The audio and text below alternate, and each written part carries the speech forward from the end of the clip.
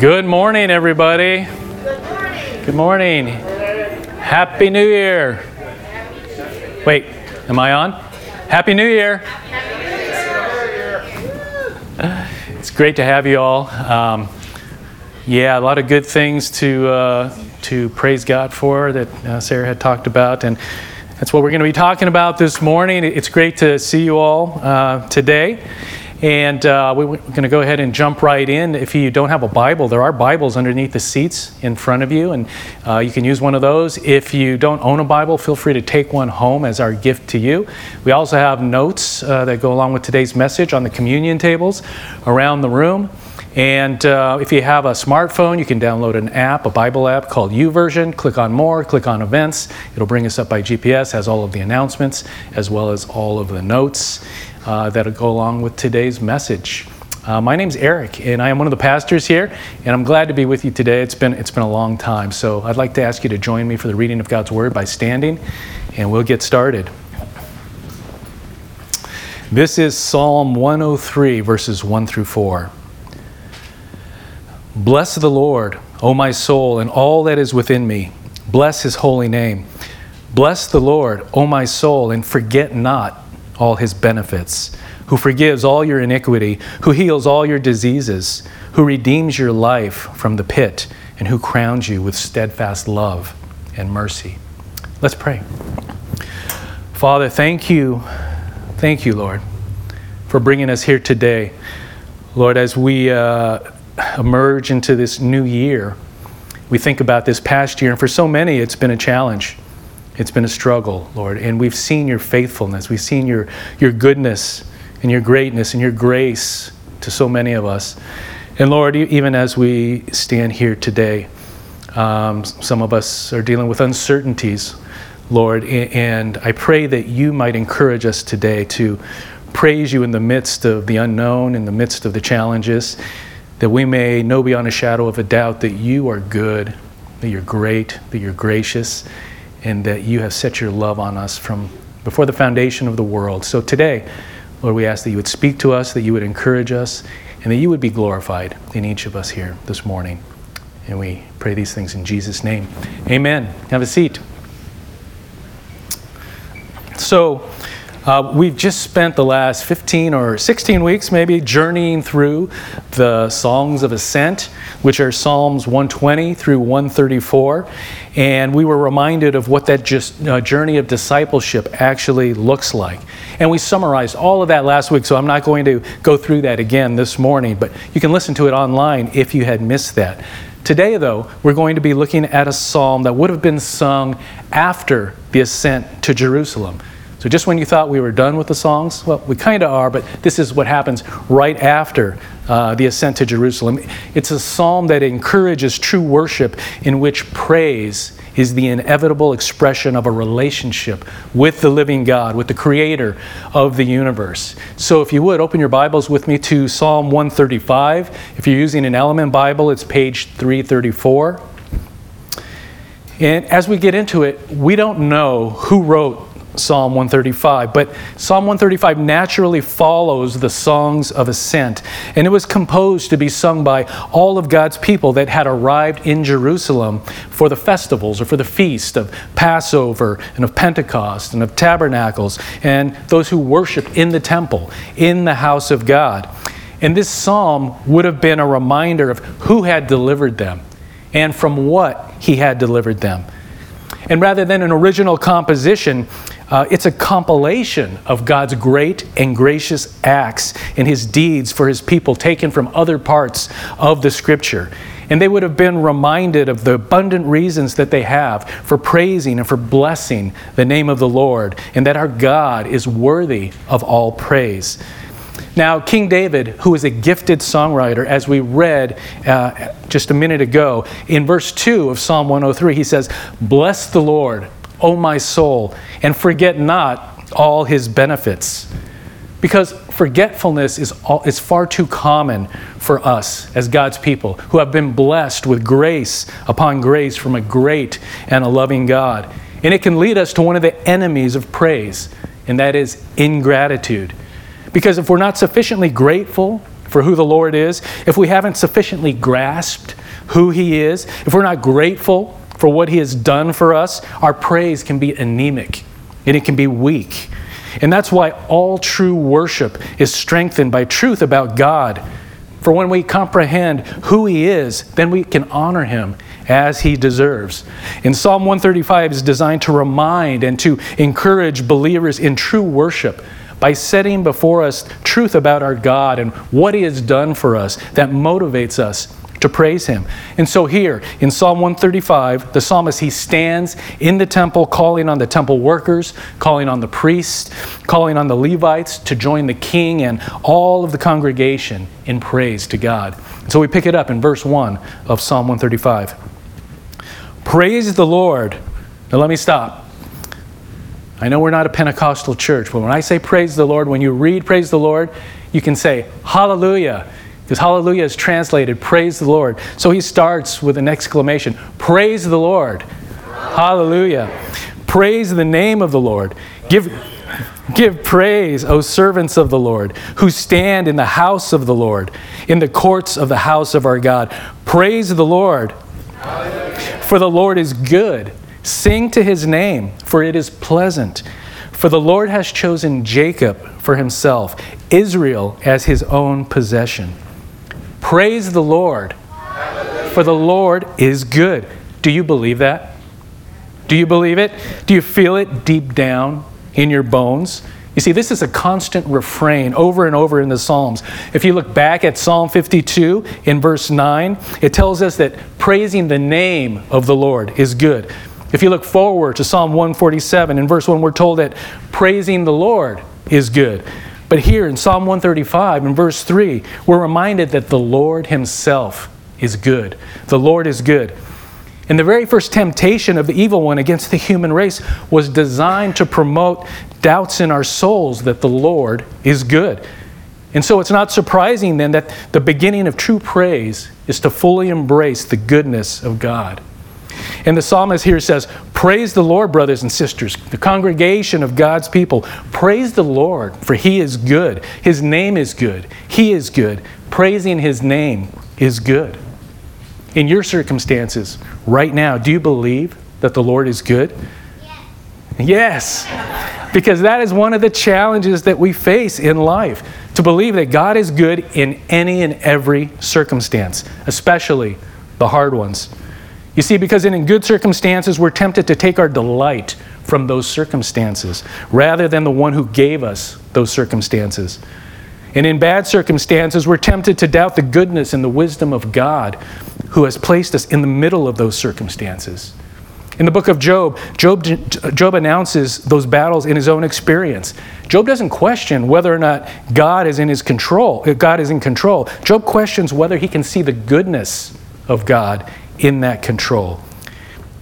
And so here the psalmist, he urges us to praise the Lord, for He is good. And you can't do that unless you believe that. And we're told in Psalm 34 and verse 8 to taste and see that the Lord is good. So how do we believe it? We are to taste and see that the Lord is good. That means in every circumstance, we trust Him. And by doing so, we will experience and we will know beyond a shadow of a doubt that He is good. And then he goes on and he urges us to praise the Lord because in His goodness, God chose you and God chose me. Look again at verse 4. He says, for the Lord has chosen Jacob for Himself, Israel as His own possession. This is a staggering thing to think about, that the Lord has chosen you, that the Lord has chosen me for His own possession, for His own heritage. You see, based on Scripture, if you were to ask, Lord, why is it that you did all of this? What did you want out of sending your Son into the world? What did you want out of His perfect life and His experience of the curse of sin and pouring out your wrath on Him and His death and His burial and His resurrection? What was it that you wanted out of this plan that is stretched across all of human history from Adam until the very end of your redemption? And the Scriptures, in this passage here in particular, says that the Lord will look you in the eye and He will say, what I wanted was you.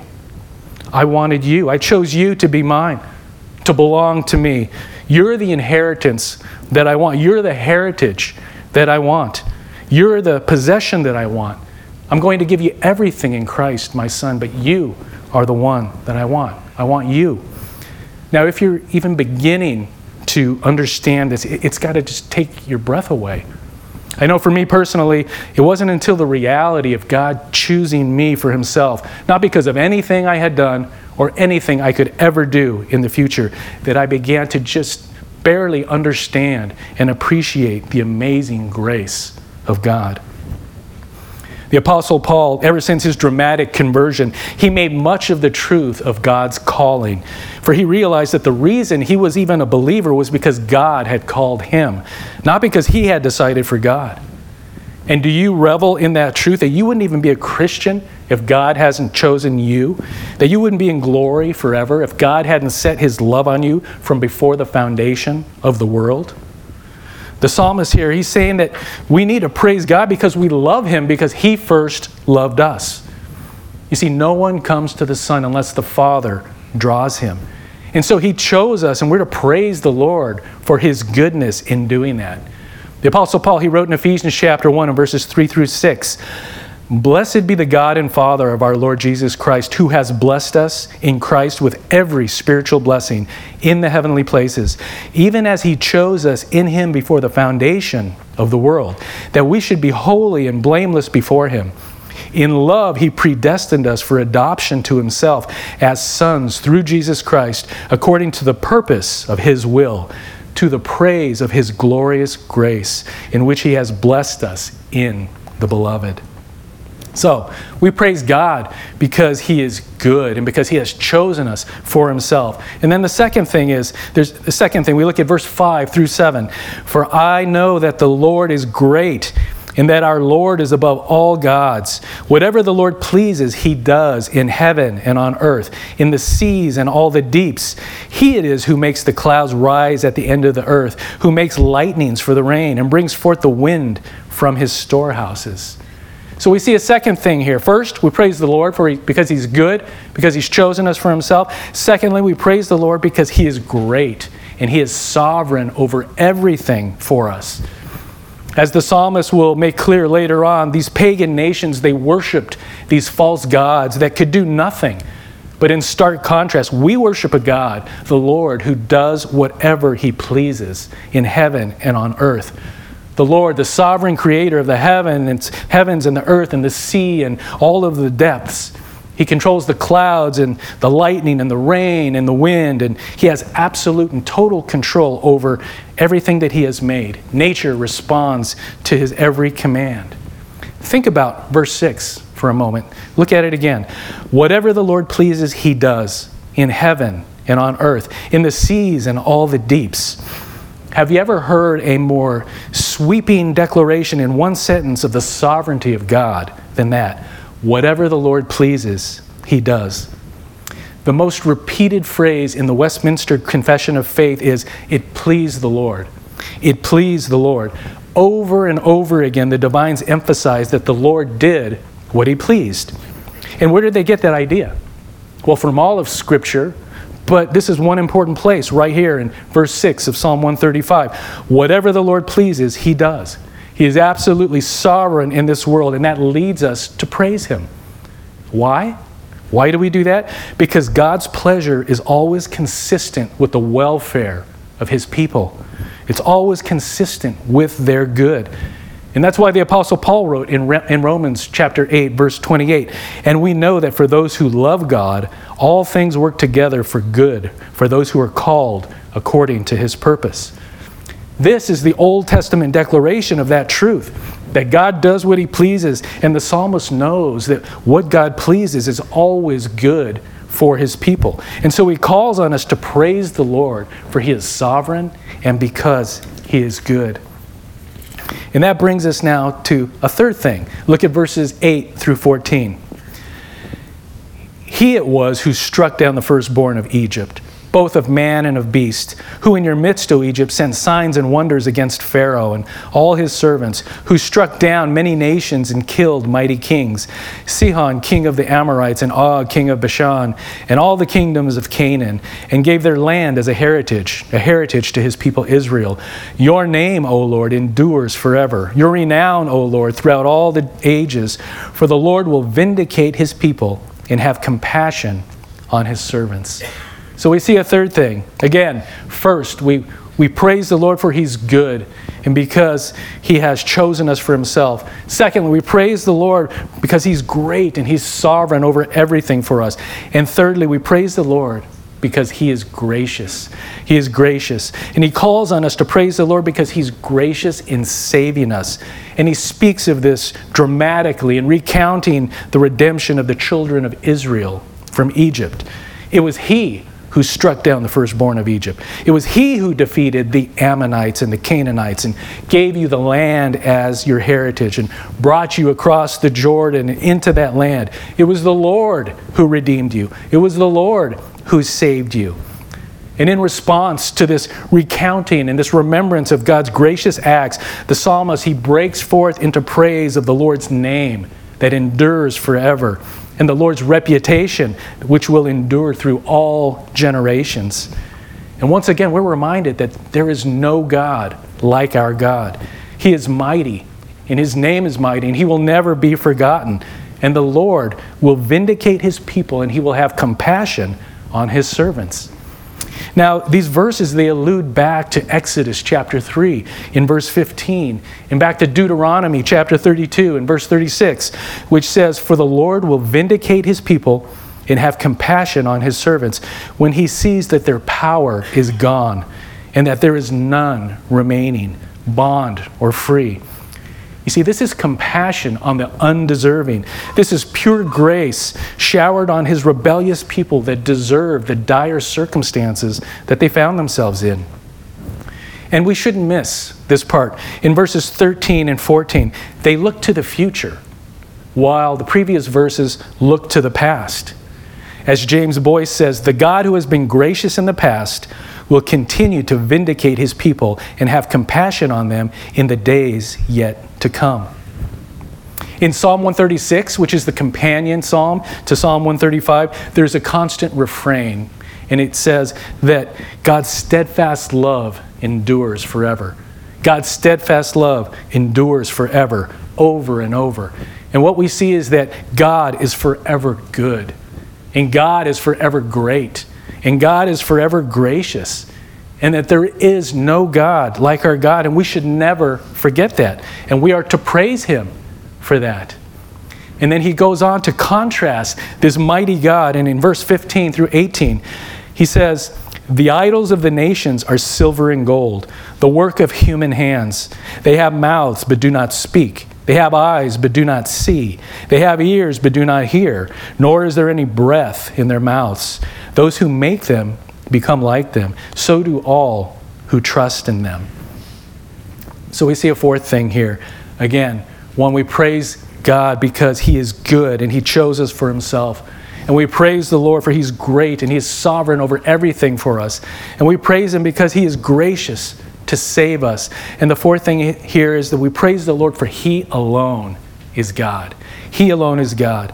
And so he contrasts our sovereign God now with these idols here in verses 15 through 18. These idols are nothing. And he makes a very important statement that we need to dwell on here for just a minute. Those who make them will be like them. So do all who trust in them. It's like we said back in discipleship in step 3 when we were going through the songs of ascent. We become like what we worship. And the psalmist is saying that here. Who you worship determines what you become. Those who worship sports teams can become dejected and riot when their team loses or even when they win. Those who worship politics can become impossible to be around as their lives become about whatever the current issue is and not the love of Christ. And ultimately, those who worship themselves become like these blind, deaf, voiceless idols that are made by human hands. And commenting on this truth, Charles Spurgeon, he wrote this: "Idolaters are spiritually dead. They're the mere images of men. Their best being is gone. Their mouths do not really pray. Their eyes do not see the truth. Their ears hear not the voice of the Lord. And the life of God is not in them. Can anybody relate to that? You should say yes, because it's you and it's me much of the time. You see, what you think of God, whether you worship the true God or a false God, it will determine what you become. There's a quote from A.W. Tozer, who meditates on this very point nearly a century ago. And I want to read that to you. It's a little bit lengthy, but bear with me. What comes into our minds when we think about God is the most important thing about us. The history of mankind will probably show that no people has ever risen above its religion, and man's spiritual history will positively demonstrate that no religion has ever been greater than its idea of God. Worship is pure or base as the worshiper entertains high or low thoughts of God. For this reason, the gravest question before the church is always God himself. And the most portentous fact about any man is not what he at any given time may say or do, but what he in his deep heart conceives God to be like. We tend by a secret law of the soul to move toward our mental image of God. This is true not only of the individual Christian, but of the company of Christians that comprise the church. Always the most revealing thing about the church is her idea of God.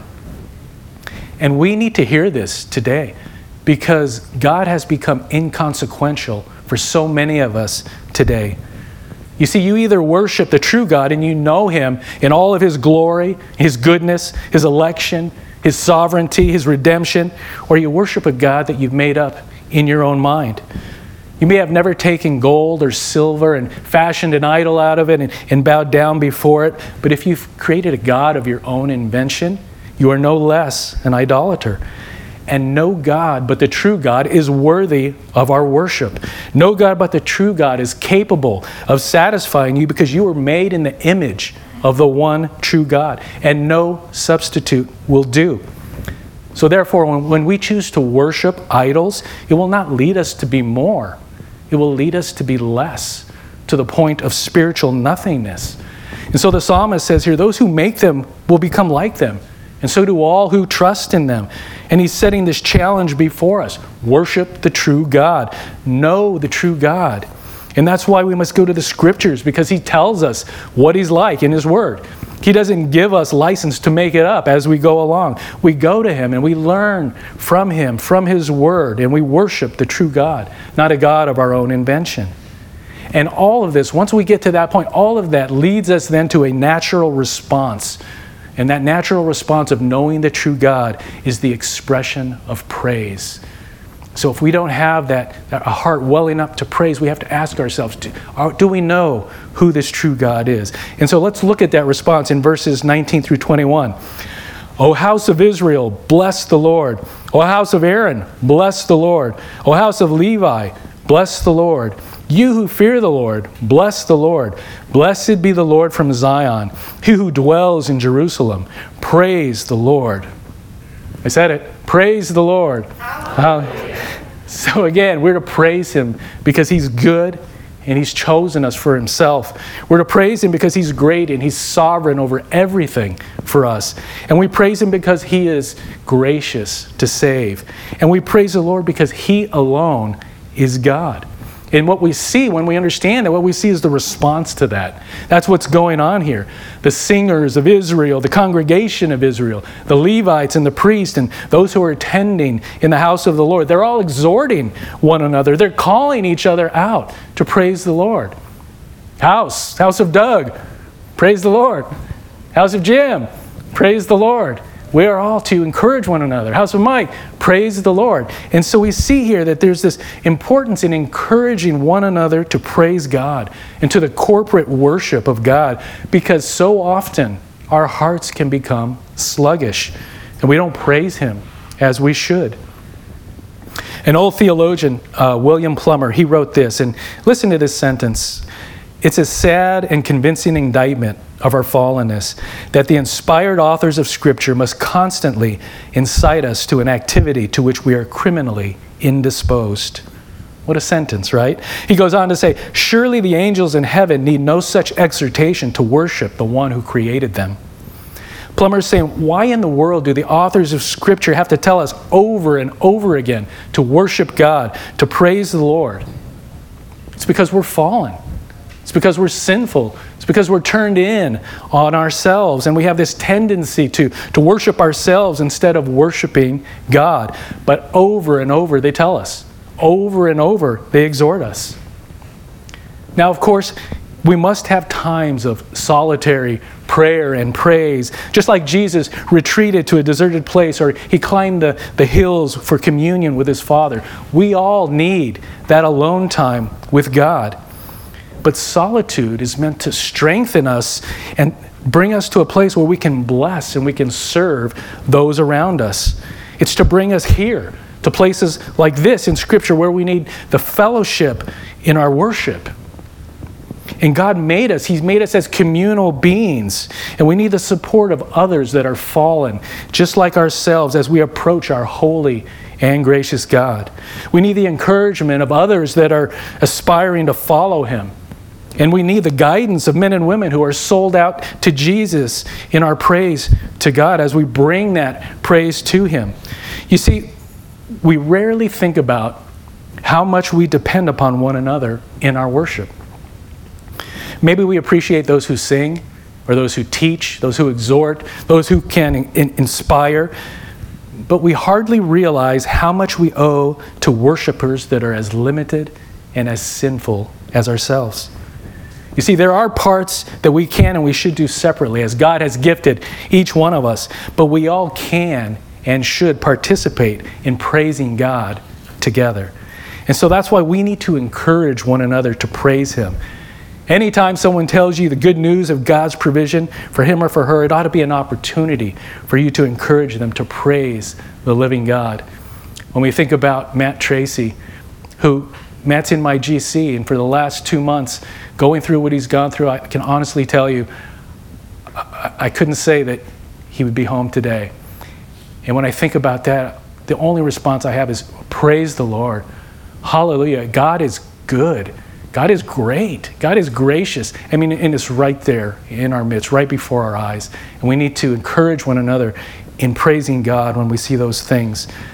And when we're tempted by discouragement not to praise Him, then we need to encourage those who we know and love the most and those who know and love us the most. We need to encourage them with the words of Job. Though he slay me, yet I will praise Him. The Lord gives and the Lord takes away. Blessed be the name of the Lord. And how do we do that? How do we praise the goodness of God when bad things happen or we find ourselves in these bad circumstances? And the answer can only be found in the fact that our sovereign God has shown us His heart at the cross. It's here that God's greatest good came out of the earth's worst tragedy. It's at the cross of Jesus that we learn that God is good and that He can be trusted, even when everything seems wrong to our own understanding. It's at the cross that we see that God is great because He alone has demonstrated power over death and life.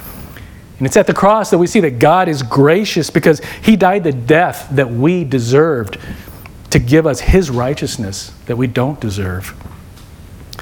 Confidence in God's promises of ultimate good can only be found in the cross of Jesus. You see, His agony didn't indicate that God had failed or that His faith was weak. His suffering, caused and inflicted by evil, still was within God's will. And it served a purpose so loving, so powerful, and so good that our eternity changed as a result of it. It's been said that through Jesus' resurrection, we learn that God has power over evil, but through the cross, He gains power over our hearts. We praise Him not because we can explain our circumstances, but because God has revealed His character at the cross. The one who has shed His blood for us can be trusted to love us.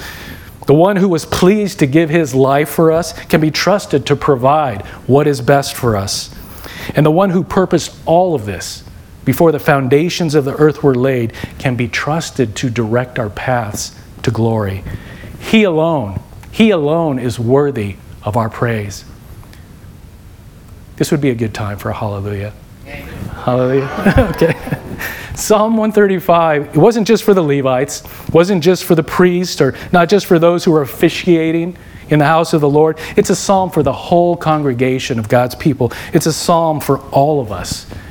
And so may we go and praise the Lord for His goodness, the fact that He chose us, and for His greatness in sovereignly saving us from Himself. And may we praise the Lord because He is gracious, and He has been, and He forever promises to be compassionate to us. And may we praise Him because He alone is God, and no substitute, no idol will bring us eternal life or the depth of joy that can only be found in His presence. So may we be a people that encourage one another as we gather together like this to praise the Lord in all of life's circumstances.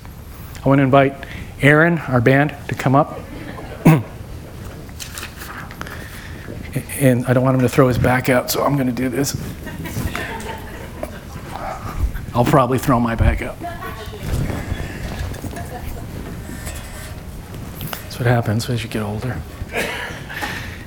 As we come to a place where we kind of wind things down, may we prepare our hearts to praise and worship God as we come to a place of celebrating communion and we remember Jesus' sacrifice for us. As we take that cracker and we break it, we remember His body that was broken for us, and we take the grape juice in this case, and we remember His blood that was shed for us. May we contemplate God's goodness, His greatness, and His grace, who He is as God alone, who is worthy of our praise.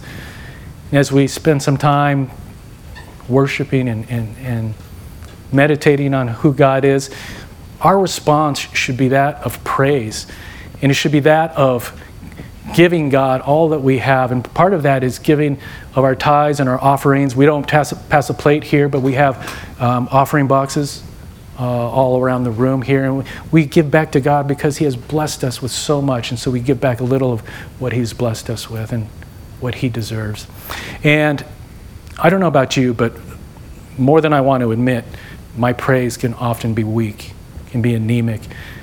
God has blessed me with so much, and I can often take that for granted. I can just revel in the circumstances and not the giver of those circumstances at times. And so I don't know about you, but if you're feeling that today, we want to encourage you to maybe talk to somebody about that, and we want to be able to pray with you about that. Maybe you find yourself in a circumstance where 2022 is a bit uncertain. Maybe there's some challenges in your life, and you find it maybe difficult to see God in the midst of those. We want to encourage you in that as well. That God is good in the midst of those circumstances. That God is great, and He is gracious, and He will see you through those times. And so if you would like prayer, you want to talk to somebody about that, go see Sarah at the Welcome Center, and she'll connect you with one of us who would love to pray with you. So let's pray now. Our Father, thank you once again for reminding us of who you are. There is no God like you. There is no God other than you. Father, your goodness and your grace and your greatness, it's astounding, Lord. It's amazing. It's just, for us to just get a glimpse of it, Lord, will just bring us to our knees where we should be, because you deserve all of our praise, all of our worship. You alone are God. You alone are great. Thank you for being so good to us. May we praise you and worship you, Lord, as you deserve. In Jesus' name, amen.